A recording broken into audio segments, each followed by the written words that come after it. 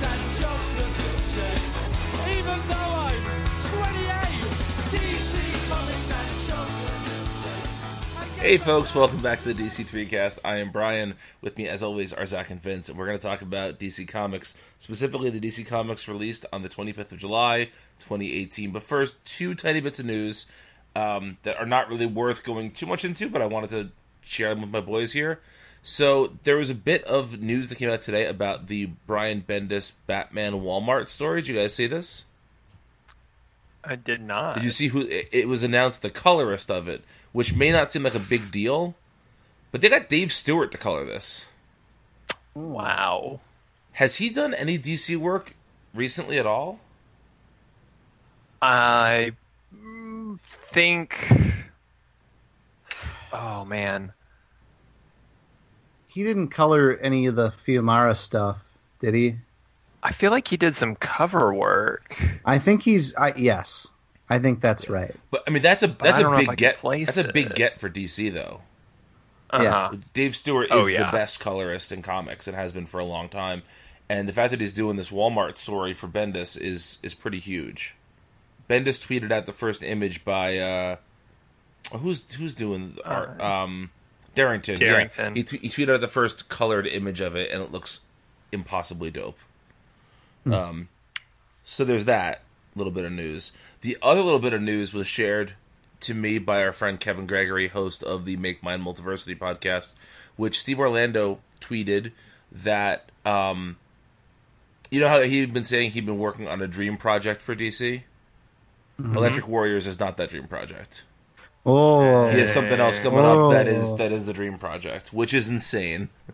Because I'm very aroused. Yeah, I thought that Dream Warriors would have been Electric Warriors would have been the that project. Been the one, yeah. So those are two little bits of fun DC news, I think. Oh, yeah. One more thing too. One more thing. The Wildstorm news. So Warren Ellis announced the next two Wildstorm books, even though he did not announce dates for them. It is Zealot and Wildcats. Wildcats is no surprise. Is Zealot a bit of a surprise for you guys?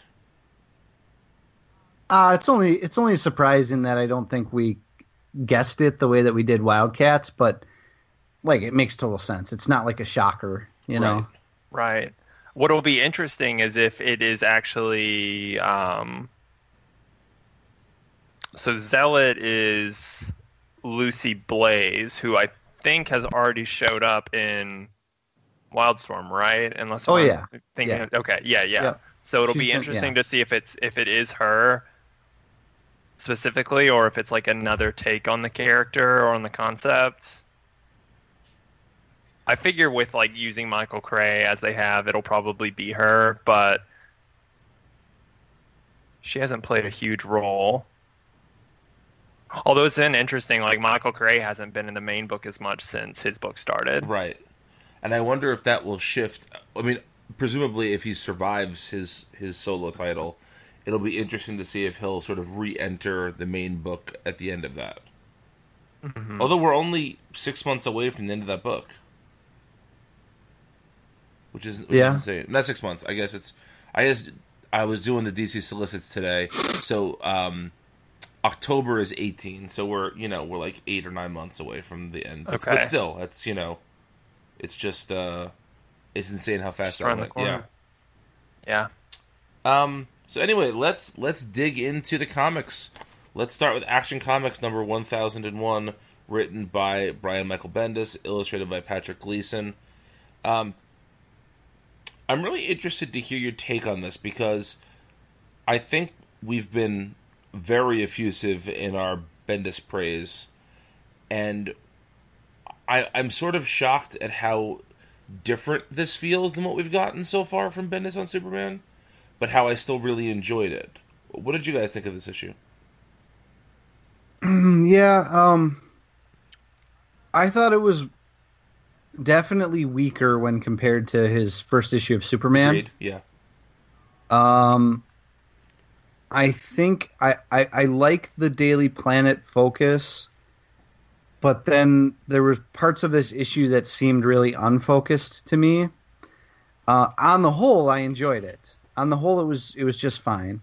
But when they got into that like underground sort of villain stuff with Mr. Strong, and then they start throwing out like lettuce, yogurt, and then ultimately the Red Cloud.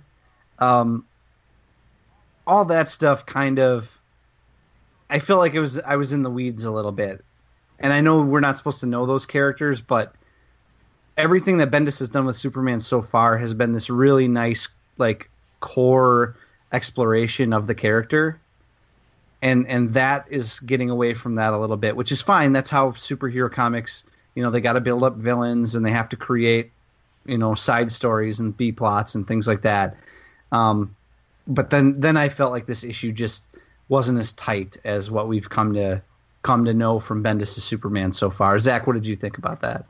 I'm the odd man out. I liked this issue better than Superman. Really? Oh, wow. Interesting. Yeah. The art was great. The art was fantastic. Yeah, so I want to talk about the art for a second. This feels so different than the Pat Gleason from the Tomasi Gleason run. And I think it's because I'm not positive, but it seems different like colorist? I guess Gleason is inking. It is different colorists, but I also think Gleason is inking himself. I think usually he has an inker. I think, is it Mick Gray who usually inks him? Or is he the colorist? I know he's usually associated with Gleason. Oh, that's a good question now. I should have researched that beforehand. It does seem Mick Gray is an inker. So I think he usually inks Gleason. Do you know what this... I'm sorry to interrupt you, Zach, but you mentioned how different this feels visually. To me, this feels a lot like the old Max Fleischer Superman cartoons. Yes, 100%. That's what I kind of wanted to get at. And part of it, I think, is like Superman's build. Yep. A small thing is just the way the trunks are drawn. Yes, and I love that. And I almost kind of feel like there's some of that tone here as well. I feel like even compared to how Bendis writes Superman over in Superman, this feels a bit more classic. Yes. Yeah, I'm on the same wavelength as you. I preferred Superman #1, but I really, again, nobody was less excited about Bendis coming to DC initially than this guy. And I can't believe how much I like what he's doing with Superman. Even when he's doing vastly different things in the two books, I really like both takes. Mm-hmm. Yes. The things I loved in this issue, I loved the bit... I just loved the whole extended plot line of Clark finding out who is besmirching his good name and and like disciplining this young boy, and just how great the dialogue was. Like the one panel where like Superman's like, "Do you want to know what your mother suggested I have you do?" And the boy is just like terrified. Which it's like super dickery, but in a really fun and nice way. Yeah. Yeah. And then all the just the art, such small touches, like on the opening splash page, where Clark is catching all the bullets, and his arms are just like moving out to the side, but he is there posed in the middle. Yep.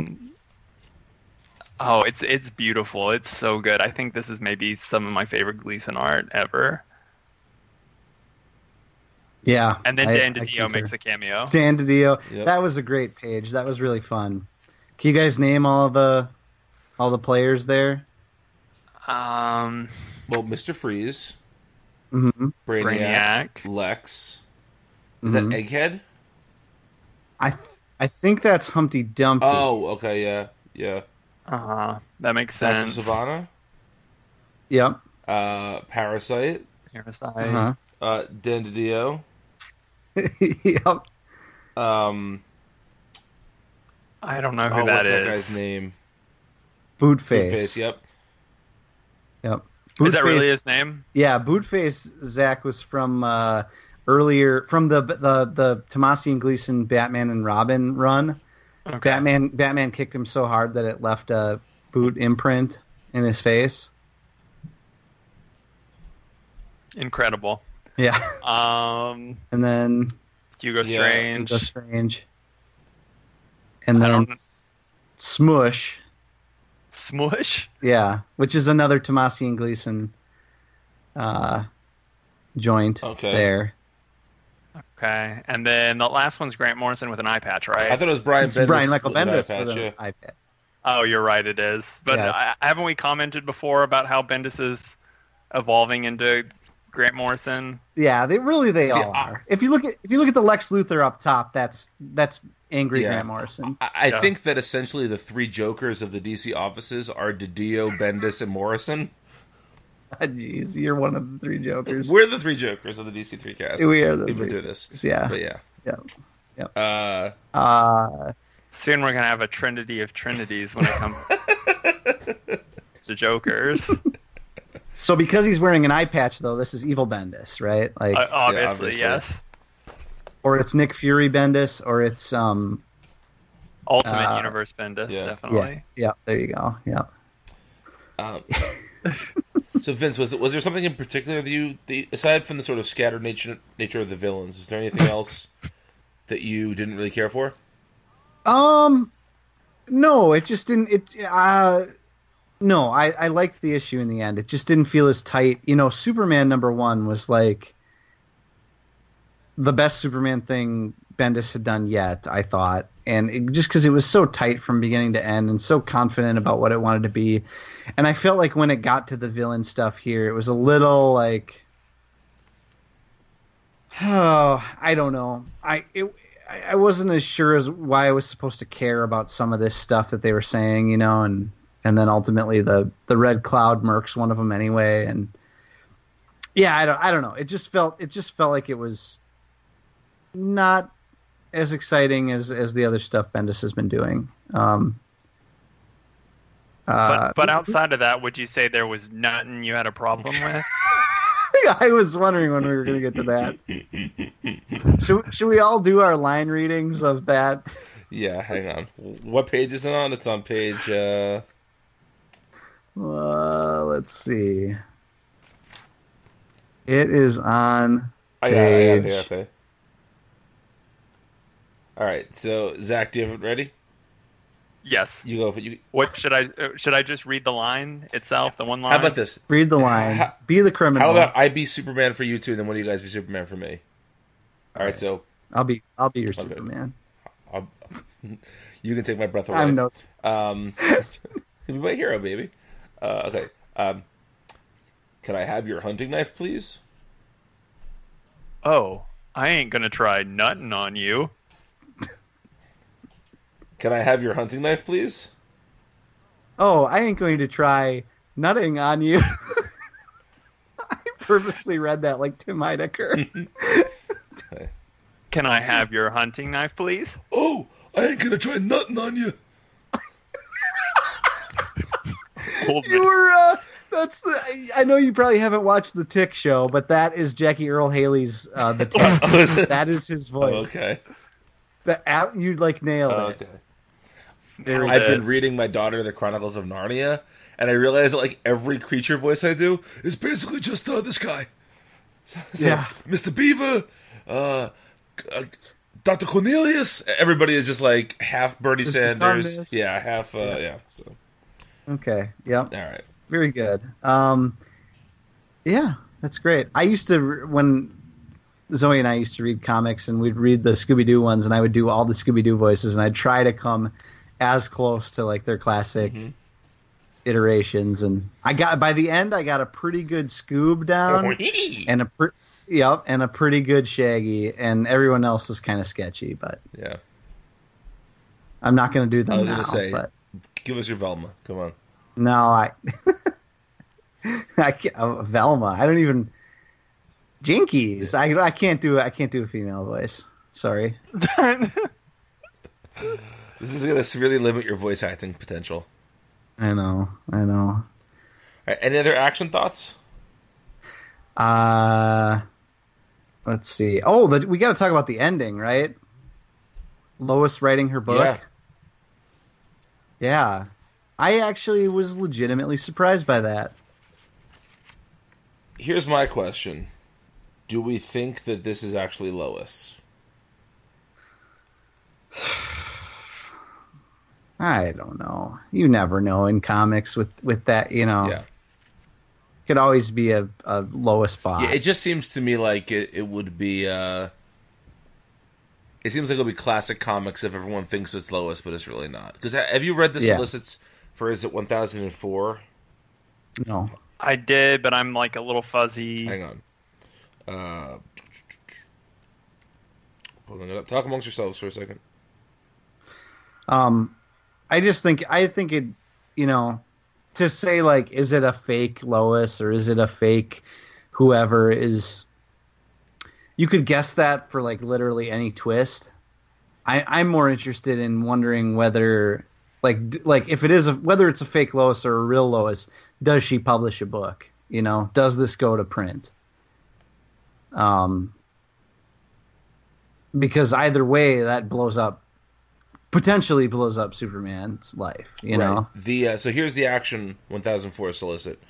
Superman confronts Lois Lane and wants answers. Where is John Kent? What happened during Lois's trip into space with Jor-El? Why didn't she contact the Man of Steel when she returned? And most importantly, does she still love him? Or is the world-famous reporter looking to let Clark Kent down easily? Lois and Clark's relationship was redefined in this issue illustrated by Ryan Sook. To me, that just screams misdirect. Superman gets cucked by his granddad in 2018. Or by his dad. Oh, boy. That's dark. It is dark. He starts talking about his watching his planet die, and she just gets taken in, and yeah. That's dark. Let's not let that happen. Yeah. It won't be the darkest thing we talk about tonight, though. No. That's a nice tease. I wasn't wrong. There's actually 2 stories in that book that I find incredibly disturbing. Yeah. But yeah, we'll get to that in a bit. We're going to talk about this slightly out of order. We're going to talk about Mira, Queen of Atlantis, number 6, and then Aquaman after that. I can't abide that. Not for Vince's sake. I have to stand up for my DC3 compatriot. What are we? Why are we doing this?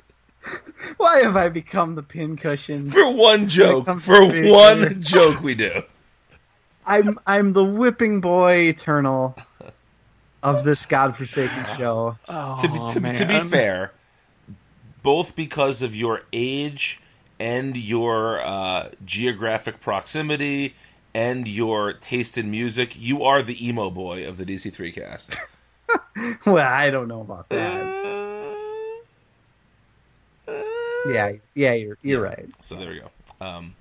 Anyway, Mira, Queen of Atlantis, written by Dan Abnett, illustrated by Lan Medina.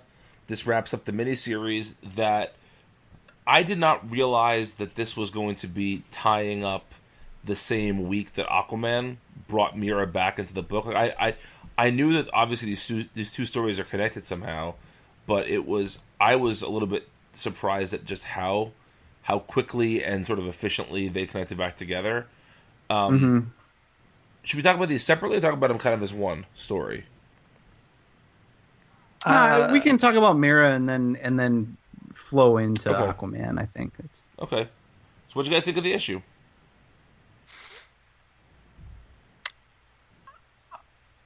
I was a little disappointed.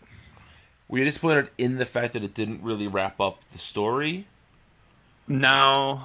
I was disappointed with one key thing, and it was just like that that there was all of the cool character work and build up being done with Orm, and then at the end he's just a bad guy again. Mm-hmm. Yeah, that was definitely a bummer. I mean, for me, that was heartbreaking in like a really great way. Like at the end when he's pleading to go back to his family on the land, and Mira says, "No, you're going to be a prisoner of Atlantis for the foreseeable future." Like, I know it's brutal, but like, I don't know. To me, it was brutal in the right way. But I understand what you mean. You're talking about even before that choice was made, right? Yeah, and even that part was that's kind of a secondary thing with the issue, that the conclusion seemed very rushed. Like, Mara essentially just like finds the power and overcomes, which is great. But it's kind of like, this is the expected outcome, and it didn't really feel.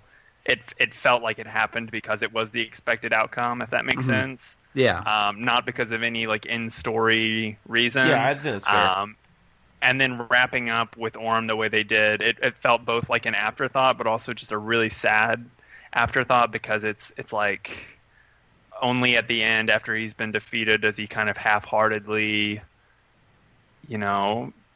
express his desire to go back and be with his family, and it feels so weak and fake, and it completely diminishes all of the character growth that he experienced.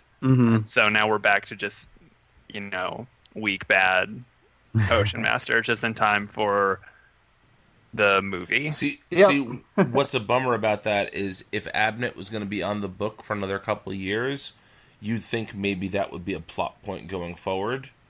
But I can't see DeConnick, and I don't know, maybe she will. It just seems to me like that's not the type of plot thread that a new creative team will continue on. Yeah, I have another thing like that I lament, that I will lament in the Aquaman issue, but I'll wait until we get there. Yeah. Was it just me, or like, and this is a tiny nitpick, but I feel like in this issue, Lan Medina threw way more like bubbles coming out of people's mouths when they were talking, kind of out of nowhere. Yeah, there was a time like Merc or somebody yelled commence, like, maybe, and it looks like he's like spitting water in the face of the reader, or maybe it was King. Yeah, maybe it was King Nereus. Yeah, he was just. It looked like he was just vomiting. Exactly. Yeah. I like the part where King Nereus was going to say something like, we can't award Mara for this, and then the old lady or whatever says, but the people will turn on you the moment you break the codes.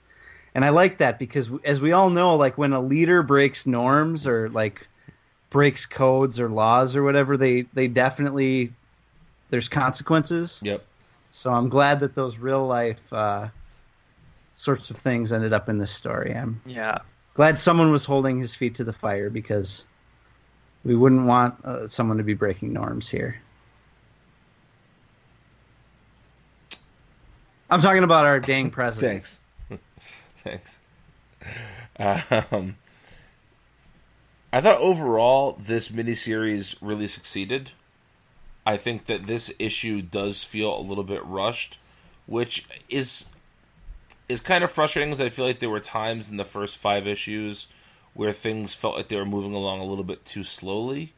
But I think taken as a whole, both on its own, specifically the Orm stuff with the family on the surface, and in conjunction with Abnett's Aquaman run, I think this book was a fitting showcase for the character, and continued what I think is Abnett's, I think this is, if not the best Aquaman story of my lifetime, then certainly right up there with them. Yeah, I can get behind that. So let's hop over to Aquaman then. Aquaman number 38, written by Dan Abnett, illustrated by, is it Riccardo Federici? Yes, Riccardo Federici. Yes. Zach, you had something you wanted to talk about here that you think won't necessarily be picked up on in a new run that you wanted to talk about. Dolphin. I feel like she was introduced in this arc, featured in really prominently at the beginning of the arc, and then kind of was cast aside and in favor of kind of just the overall, like the A plot, the retaking the kingdom or whatever.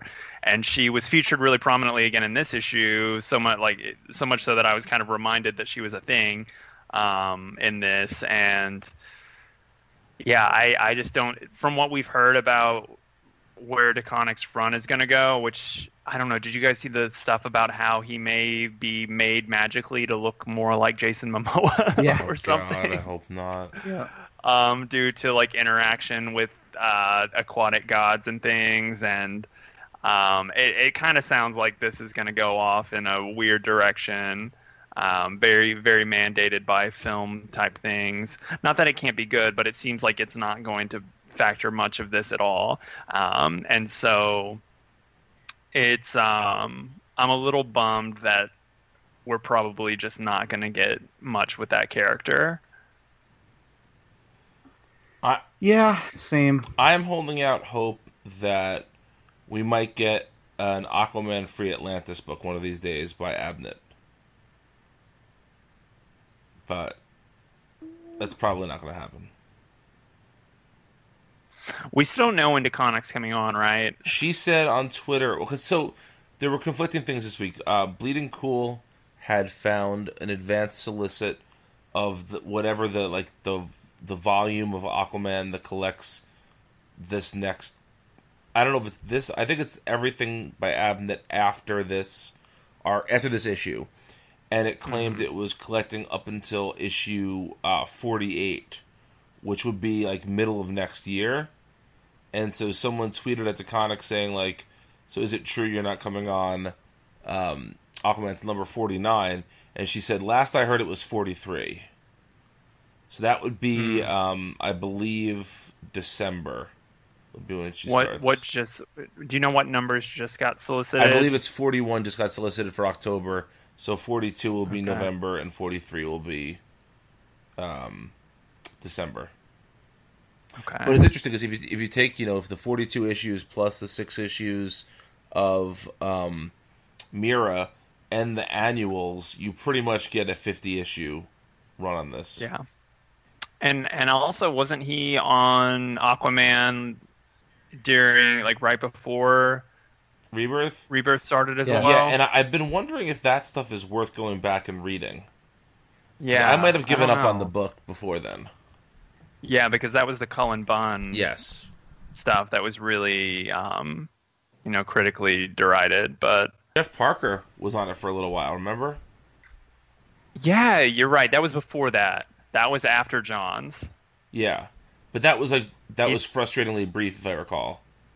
Yeah, that probably would have been like, that would have been like issues 26 through 40, I think, or 39. No, 40, because I think DCU started with those books at like issue 41 and ran to 52. But yeah, good for Abnett. I feel like it again. People are going to focus on the New 52 Aquaman, which I thought was a snooze fest. Whereas this is really the best Aquaman run. The best extended Aquaman run that I can remember. And I want to give a shout out here to Riccardo Federici, who is not Stepan Sayek, but has been an admirable follow-up to his artwork and has kept with the tone of the book and... has added a sort of real nice sense of high drama to some of these, to this issue. Specifically to this issue, like there's a shot in here of Aquaman and Dolphin, and they hold hands, and then they're lying together, like, defeated on the ocean floor. And there's just a real, like, Renaissance painting quality to some of this stuff. Just it's really epically illustrated, and it never really... It sort of walks the line of being overwrought and over the top, but it always falls just short of that in a good way. I think that the Aquaman book since, was it 25 that Sayek joined? Mm-hmm. Since 25 has been the consistently prettiest book DC's put out. Yeah, I think that's fair. And it's interesting because I don't usually go for this style. Like, if you were to ask me, I mean, you know me. I like the Allreds and the Mike Nortons and the Joel Joneses of the world, kind of that cleaner style with relatively simple line work, but just strong character models and things like that, dynamic action. I feel like the painterly stuff can sometimes get away and feel stiff, or lifeless or whatever. But I think for a book like Aquaman, where it's this grandiose kind of fantasy tale underwater, I think it fits so well. I think it was remarkable, and in a style that I usually don't go for. So yeah, it was great. Was anyone else incredibly bummed out when we realized the Suicide Squad crossover came next? I'd forgotten it until you just said that. Like the end of the issue, like the last words in the issue are like continued in Suicide Squad or something.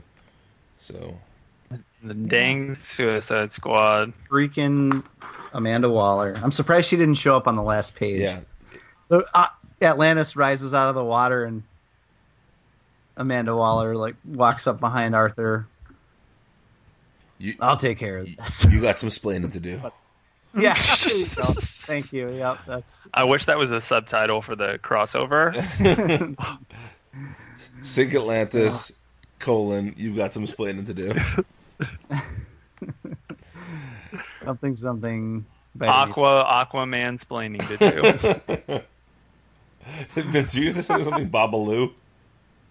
I said Vitamita Oh, Vitamin. Okay. There you go. The famous sketch where Lucille Ball becomes drunk trying to sell a you've seen that, right? Of course. It's her Alex Jones moment. Vitamita Vitamin, the original Brain Force Plus. Yes, of course. That's fantastic. Man, you're gonna beat me to Twitter to make that joke, aren't you? Fucking asshole. No, you can. I'm gonna let you have that. You do it. You do you. Remind me after the show to tweet that. Okay. Son of a bitch. That's great. Did anyone crack open Batman Beyond? I did. Yeah, I did. Tell us about it, Vince. First of all, written by Dan Jurgens, illustrated by Will Conrad.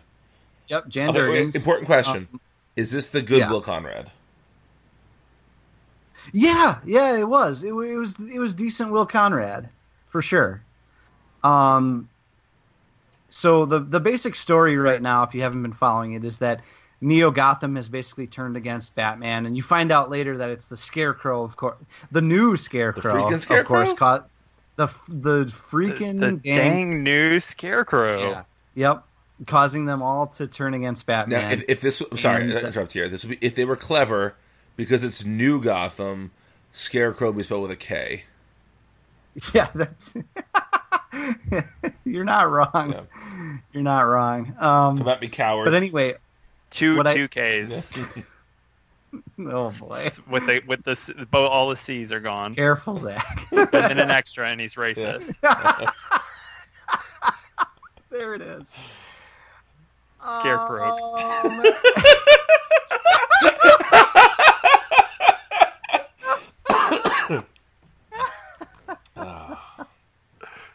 Oh, it's fantastic. No, the one thing I wanted to point out is that Terry's little brother, Matt, like he was Robin for a little while, then he couldn't be Robin, and then he, now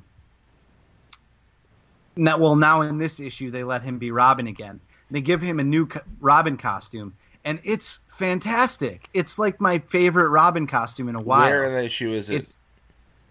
What's that? Where in the issue is it? I'm going to turn to it. I don't have it open right now, but it's towards it's like 3/4 of the way through. It's on page 6.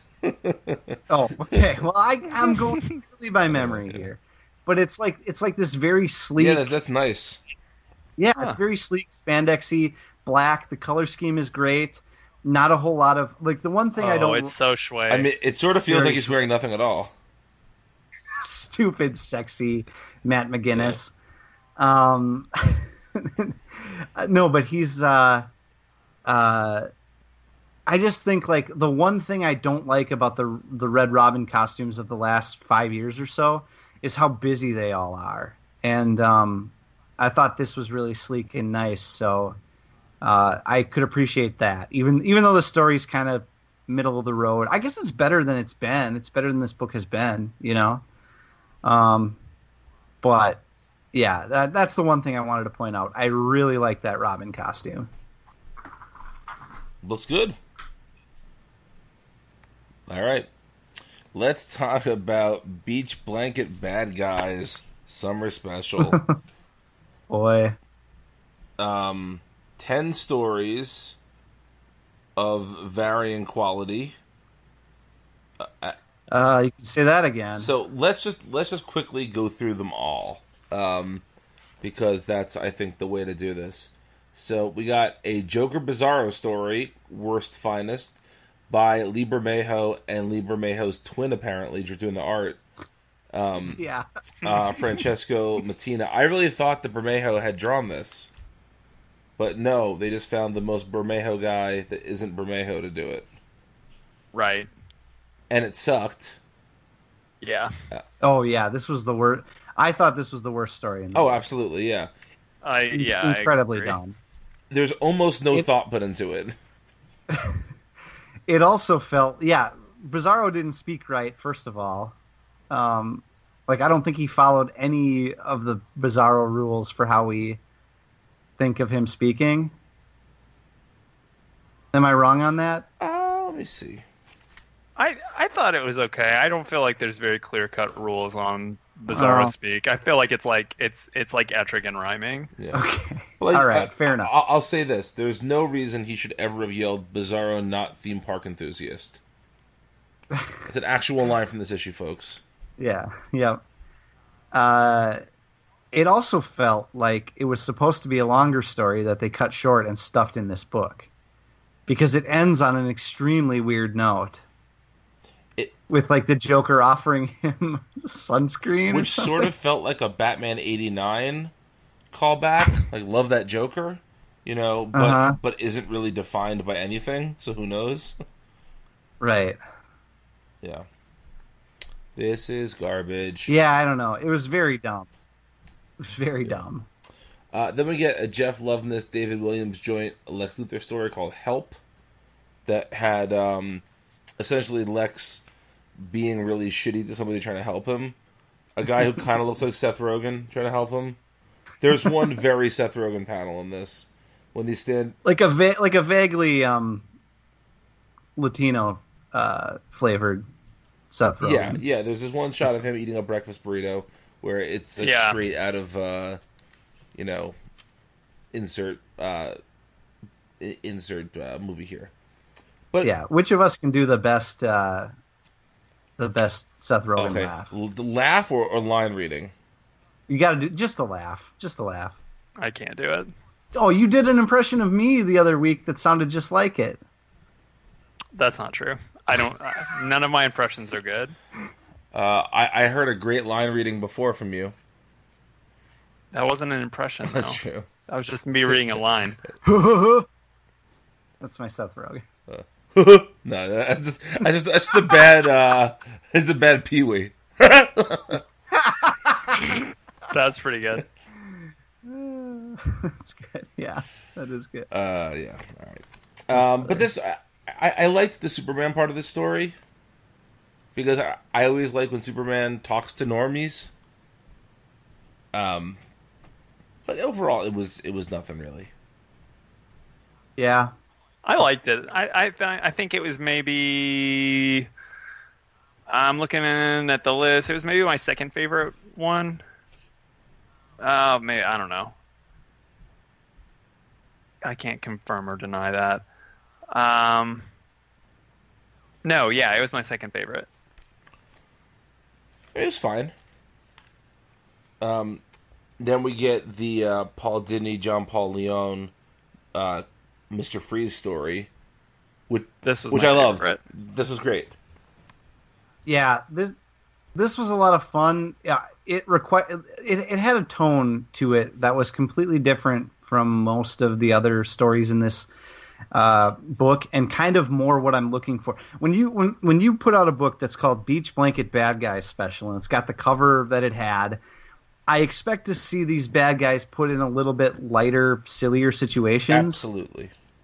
And this felt like in a note perfect version of that. No one's going to read this and say, oh, you're doing Mr. Freeze wrong because it's a freaking one-off story in a silly book, you know? I thought it was great. Yeah, I mean, first of all, John Paul Leon is incredible. Oh. And it was nice to see him get to draw something light, too. Yes, agreed. And there was a little bit of heart to the story. There was a little bit of humor to the story. Like you said, this struck the tone I want from this kind of a book. Mm-hmm. This was excellent. Next up, we have a cheetah story from Vita Ayala and Amanke Nahulpan. I'm butchering that name. I'm sorry. But this is the first story, by the way, that I felt like, oh, this is obviously something that was done in the New Writers Workshop. Mm-hmm. Her story and then the Michael Morisi story as well. Just feel like, we know those people were in the New Writers Workshop, and this seems like a good example of something they would have done in that class. Yeah, but that's a good. This point. was a cheetah story that didn't really do anything for me at all. Yeah, I think it was fine. I liked the art quite a bit. I think it was just re-explaining to you the Cheetah and Diana relationship, which you probably already right. Which you exactly. It's just the thing that it does something for is somebody who's never read a Cheetah story ever, which I think that's fine. There's a place for that. It just doesn't move my needle. Mm-hmm. But it wasn't bad. Yeah, the art is very good. Yeah. Speaking of the art being very good, the Black Manta story, illustrated by Gabriel Hardman, written by Hardman and Karina Becco.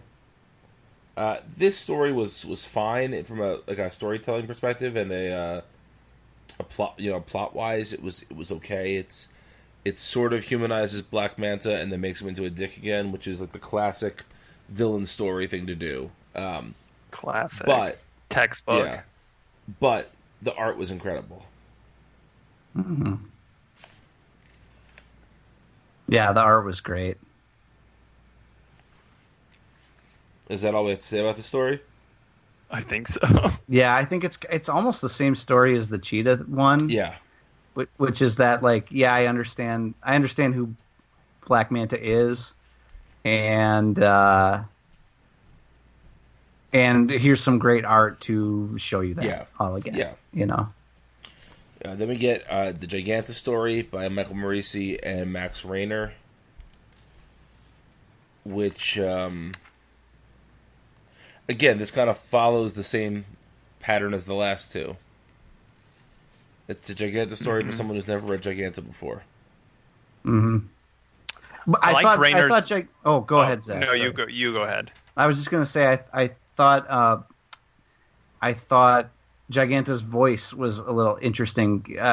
Morisi gave her a little bit of flavor that I don't think she usually gets. Mm-hmm. But yeah, apart from that, it's exactly what you're saying. Zach, go ahead. Sorry. I was going to say I really liked Rayner's art. It has kind of an Amanda Connor vibe to it. I could see that. And he is going to be on Sideways here in a few months. I feel like he'll be a good fit for that book. I don't know if it was recently or if I just thought of it because I read this issue. Somebody said they wanted Busy Phillips to play Giganta in a Wonder Woman movie, and like reading this, I couldn't unsee or unhear her in this role. Mm-hmm. I'd be all for that. Sure, yeah, why not? Yeah. All right, let's get dark here, folks. Let's talk about the Grodd story, which was written by Tim Seeley, illustrated by Min-Kyu Young. This is one of the two really dark stories in this issue. Not nearly the darkest one, though.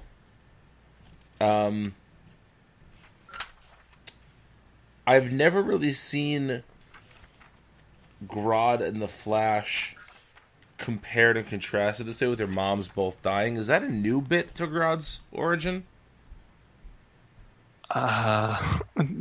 You got me. Vincey? I don't know. What'd you guys think of that pairing? in terms of the way it was presented with both of them essentially being defined by their mother's deaths? It was not something I super needed. But... Oh, it's certainly not needed. Was it effective in this issue? I would say no, but I don't know. Vince, what do you think? Yeah, I don't know. This didn't really do that much for me. I think it worked better than... I thought the issue read better than if you described it to me, and then I based my expectations on what you said the book was going to be like. I think it was better than that, but that's not a glowing endorsement of the story. I thought the art was pretty nice in parts. Yeah, it was all right. It wasn't. I don't think it was the best in the issue, but it was far from the worst. I like the one. A couple of the pages I thought were constructed really nicely panel wise. I think Make You Young is a good Flash too. I'd see more of Young on Flash. But again, I felt like this was a classic ending of a story like this, where it just sort of ends for a reason that you're supposed to think is deep or is special, but really just reads as rushed. Mm-hmm. Yeah. Yeah, I think you're supposed to think like, "Whoa, he could have killed him" or something, Yeah. But... And then you remember you're reading superhero comics. Yeah. All right, let's talk about the saddest thing I've read in a long time. Oh my god! The Deathstroke story by Shea Fontana and Carlos De Anda. First of all, let's just say De Anda did not get the memo that the New 52 is over in how he drew Deathstroke. Right. Let's just start there. Again, this also feels like this might have been a writer's workshop story or something of the like. Oh man, though, but that's like burying the lead here. I had to read this twice to make sure that I knew what I was reading. You're reading a little girl essentially playing Deathstroke to murder her neighbor who let her dog out. Well, like, it was dark enough. Answering the age-old question of who let the dog out. Oh, God. Jesus Christ. Look, many Baja men have given their lives trying to solve this mystery. And, all right, sorry, go ahead. No, I was like, because it's dark enough if she's trying to kill this guy because he assaulted her or something. Or he messed up her mom. Right? Yeah, whatever it was. Yeah, like, it's dark enough because, like, obviously deserved, but, like, still dark. Yeah. And then when you find out it was just because he which is still bad, but, like, whoa, holy cow. And then he ends it saying, like, summers for the youth or something like that. Yeah. Oh, man. Very dark. I felt very yucky after I read that. What's weird is that, like, there's been this movement over the last, specifically the last, 4 or 5 years, but really going back much further than that, to make Deathstroke a bastard, but not necessarily, like, evil in any way. You know what I mean? Like, his motivations are always for money, and he has a sort of ethical code that he follows, even if it's a fucked up code, whatever. And this issue, like, totally plays into that. And usually that's done in a Deathstroke comic to undercut sort of the darkness that surrounds the idea of the character. Like, yes, he's an assassin, but... Whereas this Deathstroke is by far, like, the lightest part of the story. Everything else is far darker than his character. And, this was a doozy. Zach, what'd you think of this?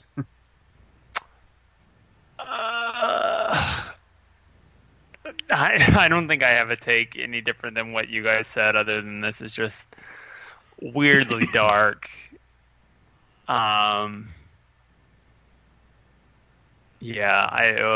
I didn't care for this. Yeah. Last but not least. No, I'm not sorry. yet. We have two more. I'm sorry. You're right. We have what might be the debut of Daniel Kibblesmith at DC, writing the Young Penguin story and illustrated by Laura Braga. Was anybody disappointed that this wasn't about sexy son of Penguin? Yeah, I was. That's what I thought it was going to be. Yeah. But instead, it was about the incel penguin. Yeah. This I feel like is in the running for darkest story of the issue. It's pretty dark. It's pretty dark. Yeah. I mean, it's not a little girl murders her neighbor in cold blood for letting her dog out. You know. No. And it also doesn't have a few of the choice lines in the next story, but we'll get to that. There was one line I really enjoyed. Hang on, I gotta find it exactly. Anyway, but this story is about essentially young Penguin deciding to try and get buff to get the girl, and then that not working out. So my favorite line of this issue is he says, "What is this music? Doesn't anyone pump iron to Puccini?" Enjoyed that. I thought this was fine. Oh. What? You didn't like it? Oh, it was just too dark. I didn't like it. Yeah, too real. It's too... Yeah, Penguin's a proud boy, so... That's right, yeah. Yeah, basically. Vince? Yeah, I don't have anything else to say about it, really. I'm itching to talk about this last one. Okay. So that's some good sexy talk in there. Oh yeah. Yep. Fuck me like I'm the damn Constitution. There you go. You human piece of whatever that symbol is. Yeah. Yeah, boy. Written by in a comic called Beach Blanket Bad Guys Special with a very bright, silly, goofy cover. Written by Colin Kelly and Jackson Lansing, illustrated by Giuseppe Camicoli. What the fuck is this story, guys? Well, I gotta say though, if it were not in a book that I was expecting to be a heck of a lot lighter than it was, I think I would actually like this a lot, like almost to the point where it was my favorite story in this thing. Wow. I disagree strongly. Oh no, I thought, because the entire time I'm reading it like tongue in cheek, like it knows how ridiculous it's being, you know? I did not get that vibe. Oh man, no, I dug it. Like all the characters are just worse than Sopranos or Mad Men level a-holes. Tone? Like what? Tone? Tony So. Tony So. Dominic Keane. Exactly.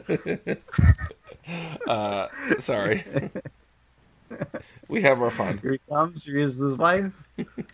Yeah. Yes. No, I endured the hate crime she calls sex. Come on.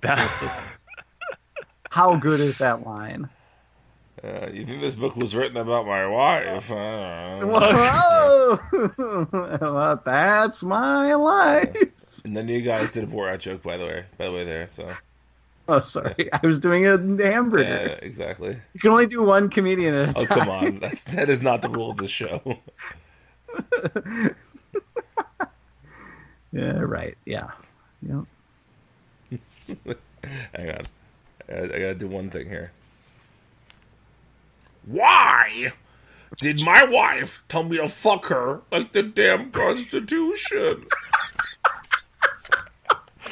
That's all I got.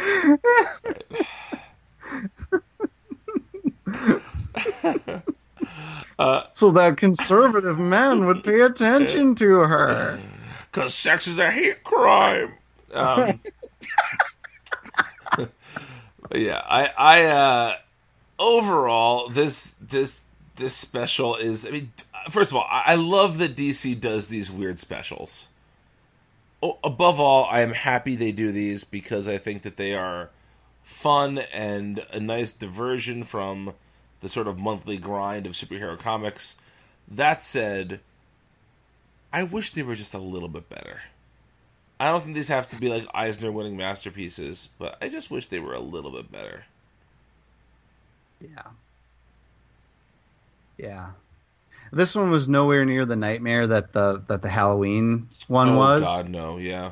But it was not up to the standard of like the holiday special, right? Or yeah. Did you see we're getting a Cursed Comics Cavalcade in October?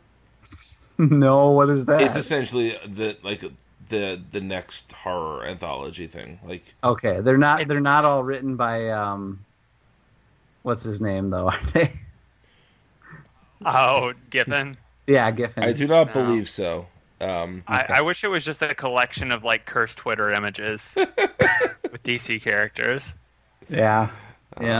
That would be. Can you imagine what the solicit on that would be if DC needed their like PR staff to write a description of cursed Twitter images?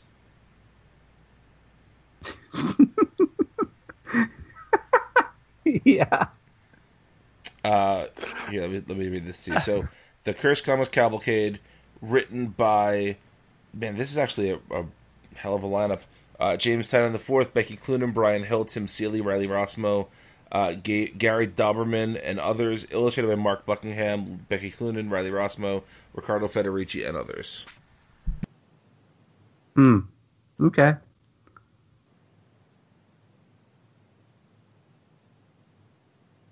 Let's talk with Detective Comics number 985, written by Brian Hill, illustrated by Philippe Briones, with a very Kelly Jones-esque cover by Adriano Lucas.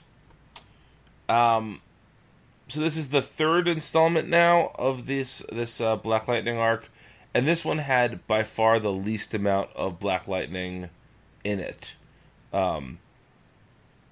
I have a couple things I want to talk about, but first I want to get your sort of general opinions on this issue. Vince, lay it on us. I think it was clearly a issue in transition. I think, just like a mid-arc issue. Not many like explosive reveals or anything, but I'll say that I love the way Brian Hill, each and every character he's written in this thing, he finds a way into, and he finds a little philosophy about, and he puts that into the dialogue in a fairly naturalistic way, I think. One example is when Alfred is having that conversation with Jefferson. He's talking to Jefferson on a different level than he talks to anyone else, Mm-hmm. And I love how he ends it with, something about good to have another teacher. It's good to have another teacher in Gotham, which is like perfect. Like, that's the type of character stuff that Brian Hill is so good at, and he does that like 3 or 4 or 5 times over the course of this issue. Yeah. So I'm really digging, even though this issue there's not much to talk about, I don't think. I just continue to really eat up his dialogue. Zach? This issue, it was good. I really like the Briones art. I feel like this is some of his best art.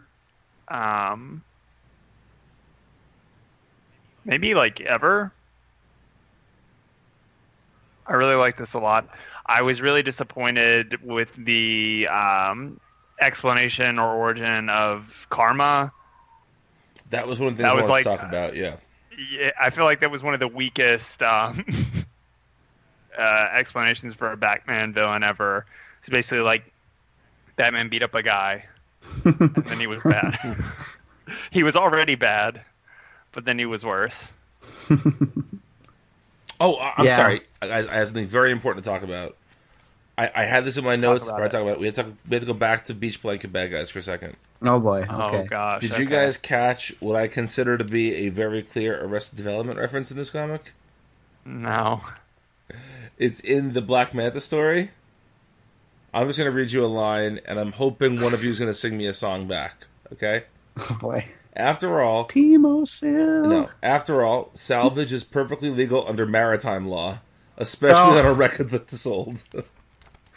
You're a crook, Captain There Hook. we go. Thank you. Judge, won't you throw the book at the pirate? There we go. Thank you. I meant to bring that up before, and I forgot. I'd be mad at myself if I didn't come back for it. So, there we go. Take to the sea. Yes. Maritime law. Okay.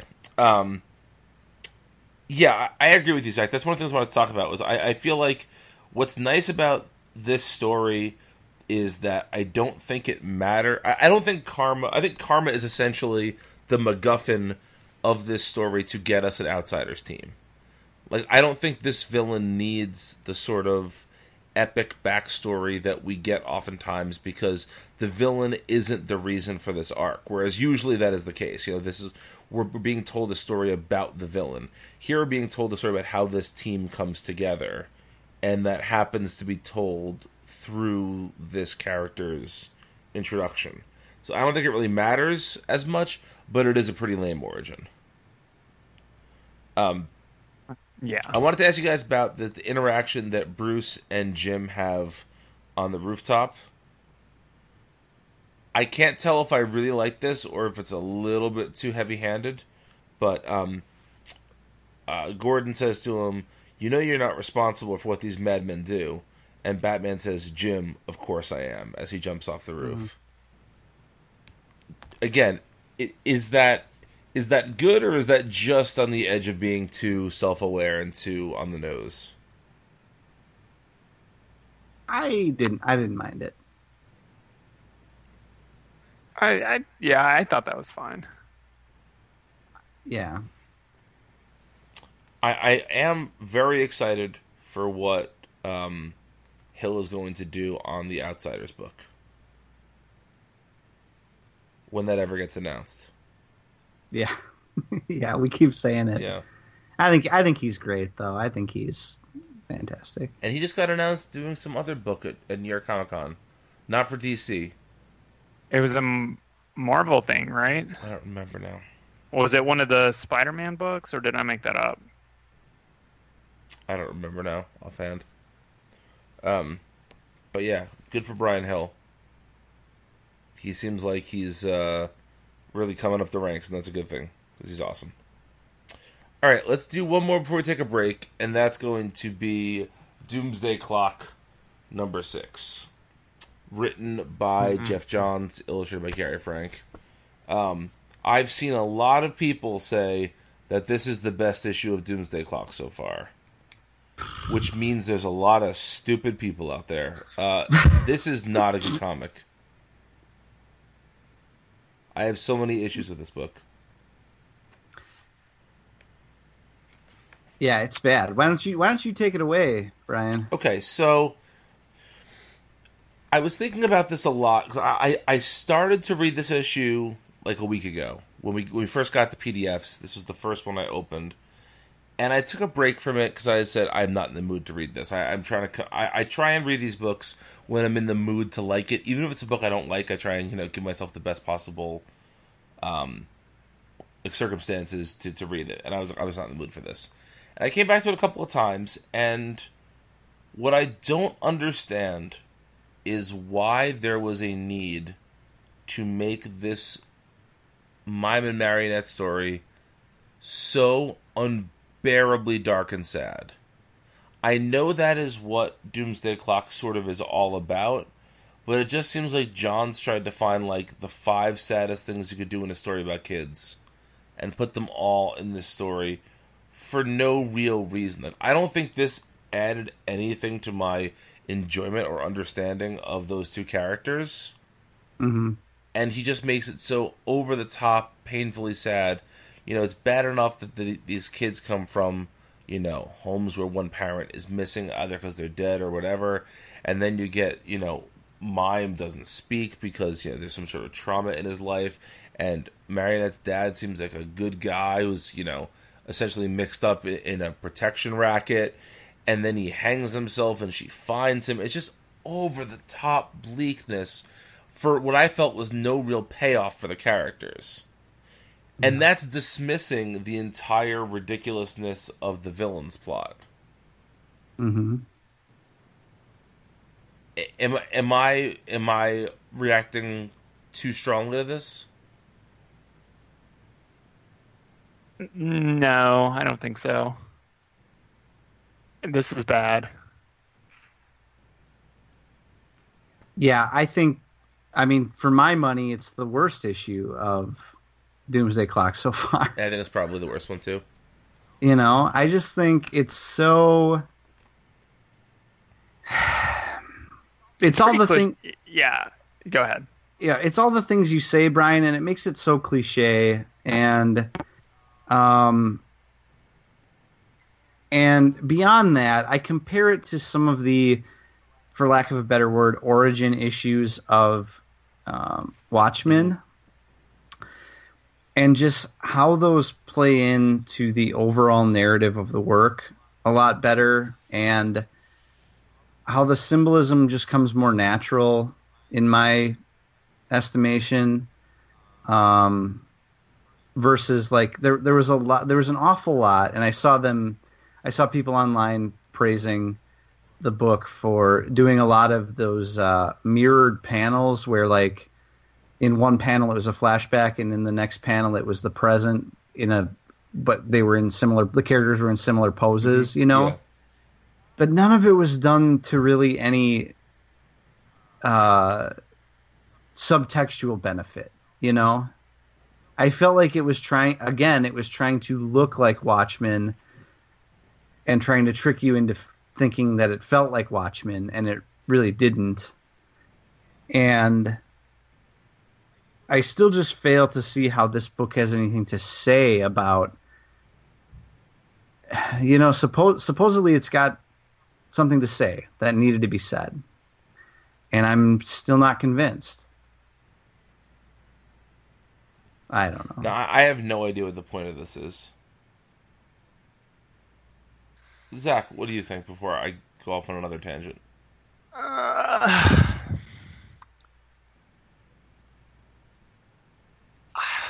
Yeah, I really don't know what the purpose of this is. I think Mime and Marionette are going to be around for a long time, though. We're going to have to live with it. What do you guys think about the Sanctuary name drop? To me, that reeked of editorial putting that in last week. I guess the original Tattooed Man,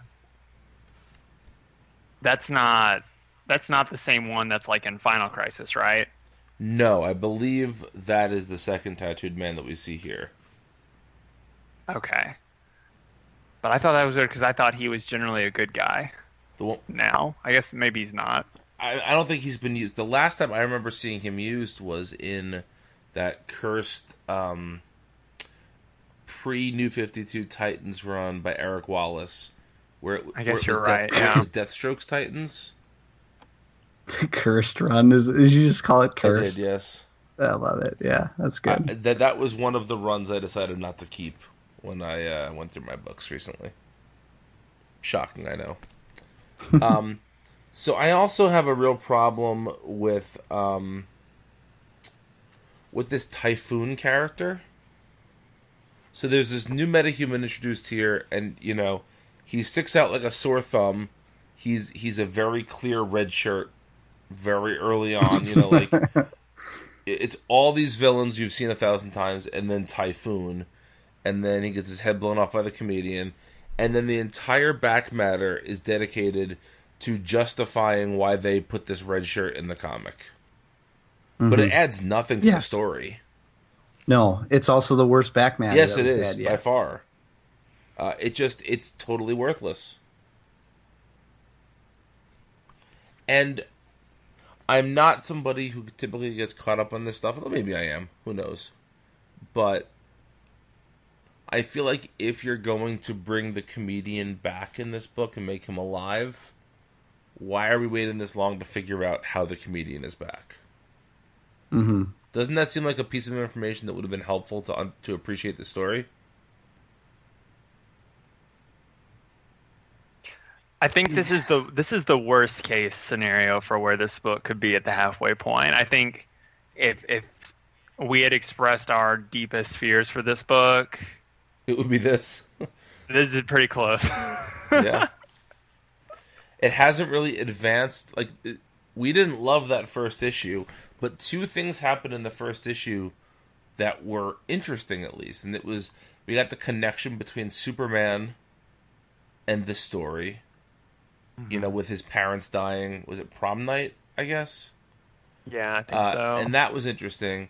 And just the idea of traveling across the multiverse or whatever to find Dr. Manhattan is at least an interesting... At least it's asking a question that I would maybe like to know the answer to. Mm-hmm. Ever since then, I haven't gotten any of that. This issue didn't move the needle on the story at all. No. Nothing happens here. It also doesn't follow up at all on the... I think we all thought that last issue had at least some stuff with the Justice Society that was interesting. That's totally ignored. Yeah. It's just, it really feels like Jeff Johns getting a hold of the Joker and all these other villains and just really giving into all of his indulgences on them. Doesn't it? Like, yeah. Oh, Joker gets his... I mean, not Joker. Riddler gets his knee blown out. Yep. Yep. Jim Carrey Riddler, by the way. Yep. Yeah. That's. I mean, I've looked, and every spandex version of the Riddler that you can find in comics, at least if you do a Google image search, just has one question mark, and then anytime you see more than one question mark, he's wearing like a suit. So the combination of many question marks and spandex is 100% Jim Carrey. The canon Riddler. Yes. Yeah. I mean, he's better than Stupid Sexy Riddler. He is, Anything for sure. Is better than Stupid Sexy Riddler. Yeah. And he talks out of his butt, too. So. Arkham Asylum! I cannot sanction your buffoonery. Yes, you can. No, that's the Tommy Lee Jones story. Okay. Do you ever think of what would have happened if Al Gore became the actor and Tommy Lee Jones became vice president since they were roommates at Harvard?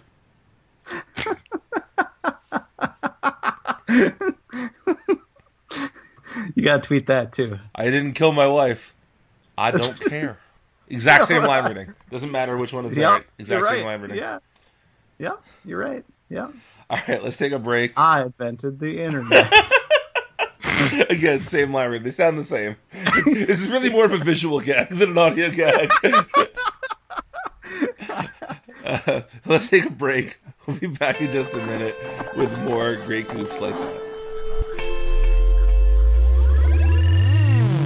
Hello, everybody. My name is Mike. And I'm Greg. And together we are Robots from Tomorrow, a twice-weekly podcast appearing at multiversitycomics.com. Each week, we take some time to check out books hitting shelves on Wednesday that are worth your attention. And each month, we dissect the previous catalog. We also have long-form discussions about books we've enjoyed, like Dan Clow's Ghost World and Jack Kirby and Mike Royer's Commanding. And if that's not enough, we also do creator interviews. Some of the talks you'll find in our archives feature Mike Mignola, Leila Del Duca, Sean Martinborough, Emma Beebe, and Greg Rucka. So that's a lot of content for everybody. Please subscribe to Robots from Tomorrow in iTunes or Stitcher so you never miss a thing.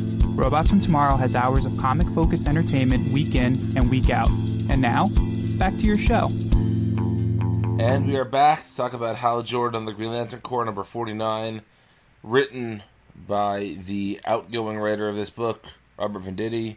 Just one issue left in his nearly 100-issue Green Lantern saga. And written by and illustrated by Rafa Sandoval and Sergio Davila. I think this is pretty much fine for what this is. I think that this storyline is actually one of the more developed and quasi-interesting ones Venditti has done with this book. I like Hector Hammond's role here. It all still feels just a little surface level, not all that interesting, but I think this is one of the better arcs Venditti's done in this book. What say you guys? Zach, you go first. Yeah, I agree with that. It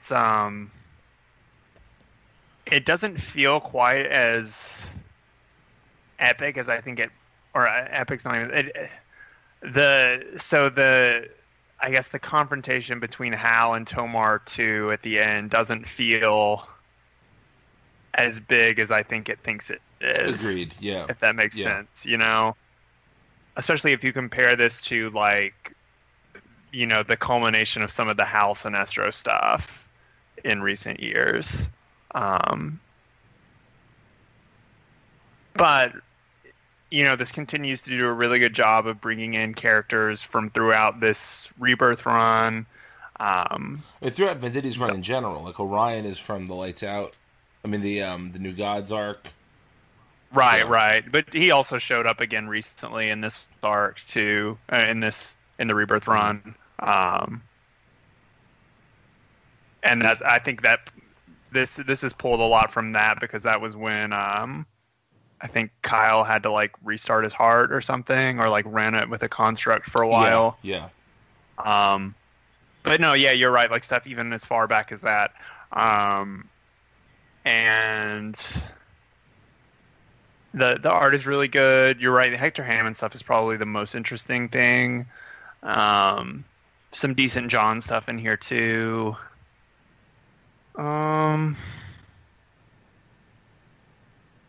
Yeah, it's good. It's relatively good. I think it succeeds by being. I just called Jeff Johns indulgent for writing an entire issue about all the villains and being particularly twisted, but I think Venditti indulges all of his impulses, and because we've read a book that's been almost 50 issues of extremely boring material, I think it was fun to finally be reading a Lantern issue that kind of lets loose, and he's really throwing everything at the wall, and we've talked about it before, but I think, you know, it's still not great. It's still not like one of my favorite things I'll read all week, but it wasn't like boring, you know? Yeah, I think that this delivers on the promise of what this book should always be. It should always be fun space cop stuff. Yeah, at minimum, I would say. Yes, yeah, exactly, yeah. And we've gotten precious little of that so far. So yeah, this is fine. But we should also mention that, you know, Green Lanterns will be officially ending in October, paving the way for the Grant Morrison, Liam Sharp Green Lantern book, hopefully in November. So. Can't wait. Cannot wait. All right, boys, let's talk about Justice League Dark, #1. Written by James Tynion IV, illustrated by Alvaro Martinez Bueno. Is that a new moniker for him? Yeah, I don't know where that came from or what. You know, you see artists do that sometimes, or writers. Like with Patch Searcher, he goes between Patrick and Patch. Yeah. Seemingly at random, so. Yeah, and Fabok used to go by Jay Fabok more before he... And even, like, for a long time, Jim Zub went by Jim Zubkovich. And just eventually people called him Jim Zub because that was a shorter way to say it. And he's sort of now embraced that as his, like, pen name, you know, so. Anyway, Alvaro Martinez Bueno. There's a part of me that wants to believe that he listens to the DC3cast, and he was sending a message to us that he's the good Alvaro Martinez now. To be fair, he's always been the good Alvaro Martinez. Yeah, but constantly getting better. He's a very good one. Yes. Yeah. He's very good in this, for sure. His work in this is so disgustingly good that, like, literally, some disgusting shit in this. Oh man. Go for it, Zach. Dig in. This is a snack of a book right here. This book is thick. Yeah, with 2 C's. Yeah. There's so much good here.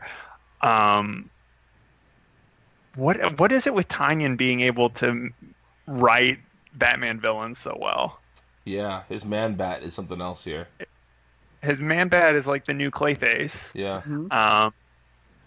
Stupid, sexy Constantine. Detective Chimp. There's so much good here. Swamp Thing is great.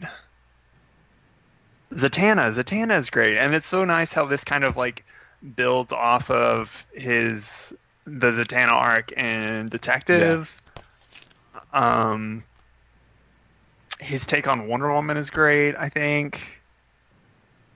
I really like how he kind of has these concurrent like two teams forming up, one headed by Zatanna and one by Wonder Woman, and it's not until the end, that they kind of converge. Almost three, because you have the one started by Jason Blood too. You're right, yeah. Some great, DC Magic character cameos, Clarion, some other deep cuts. I'm trying to see who all. Zariel. Andrew Bennett from iVampire. Yep. Yes, very good. Second reference to him this week. Yep. He shows up in the Hellblazer as well. Yep. I didn't read that. In name only, but yeah. In name only. The question was there, which, like, what question is that? Yeah. That page was like a veritable Easter egg, Easter egg hunt, if you will. Yeah. Mrs. Frankenstein, Bride of Frankenstein. Yeah, I think Alice Black from... I prefer Mrs. Frankenstein. Mrs. Frankenstein, can we come over and play?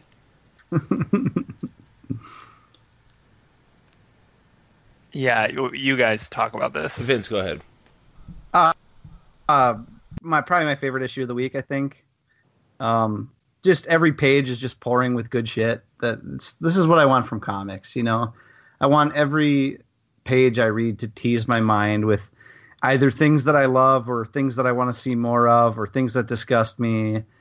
And talk about dialogue that, like, this book is night and day from Tynion's dialogue on that Dark Age of Heroes, whatever the hell it's called.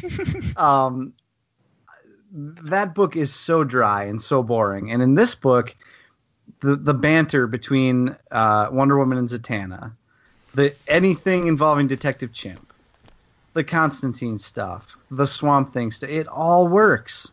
It all works. I love this. Yeah, this is fantastic. I thought of something that maybe sounds obvious, but sort of was a revelation to me today. I was thinking about this book, and I was thinking about how this is, volume 2 of Justice League Dark.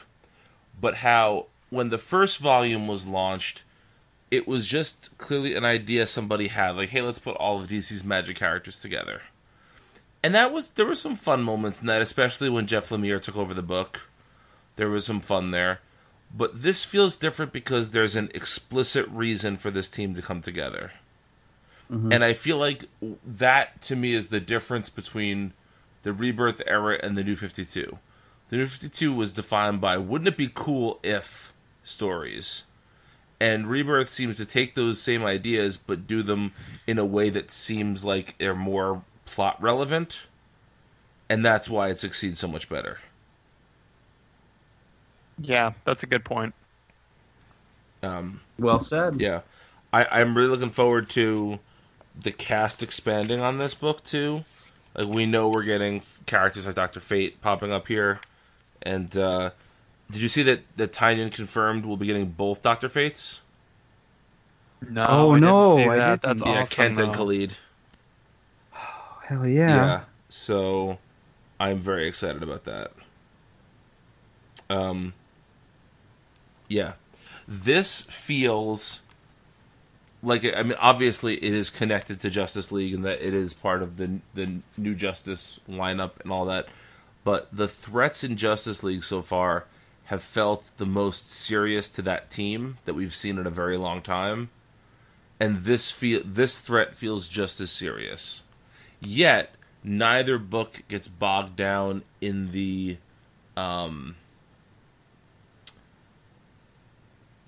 sort of self-serious, over-the-top melodrama that oftentimes can happen here. These books are still fun, despite their high stakes. Mm-hmm. And that's awesome. Anything else to say? No, I don't think so. No, this is just very good. The Justice League books are so good right now. Yeah. I feel like Wonder Woman, the Justice League Dark is like a revelation, you know? Yeah. It's just like such a great idea. How cool is it that we've got a DC team book that's basically led by Zatanna and Wonder Woman? Yeah. With frickin' Man-Bat on the team. With Man-Bat. Oh, it's good. And you know, as much as I like the little Constantine scene, I'm glad he's not on the team. Yeah, he'll be showing up throughout the book, I think. You know, Yeah. I kind of hope that this is the hub of all things magic in DC for a while. But he doesn't need to be on the team itself. Real quick before we move on, I don't have one, so this is just off the cuff, but who's one magic character that you really, really would like to either join the team or be featured for an extended arc? I mean, the Khalid Dr. Fate is my first choice. And if Yeah. we're getting that, that's amazing. I have a real soft spot for Blue Devil. Huh? Oh, good choice. So I'll go with Blue Devil. Okay. Oh, yeah, I don't know. Zach, do you have one? I really wouldn't mind to have Clarion the Witch Boy be on for a little while. Yeah, who does show up here? I'll also say Andrew Bennett for my vampire. That'd be great. Yeah. Brother Power the Geek. Nice. I'm joking. I don't... Is Danny the Street considered magic? Why not? There's probably somebody that I'm not even thinking about that I would love to show up, but I'm just goofing right now. I don't know. Tony Wonder.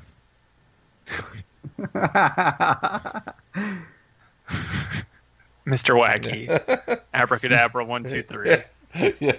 Mr. Wacky. Let us see what we will see. Did you see my... What did I text you guys about that? Walmart having your comics. Oh, yeah. They didn't. Yeah. All right, let's talk about Mother Panic Gotham AD number 5, written by Jody Hauser, illustrated by Ibrahim Mustafa. I have very little to say about this comic, so I'll let you guys talk.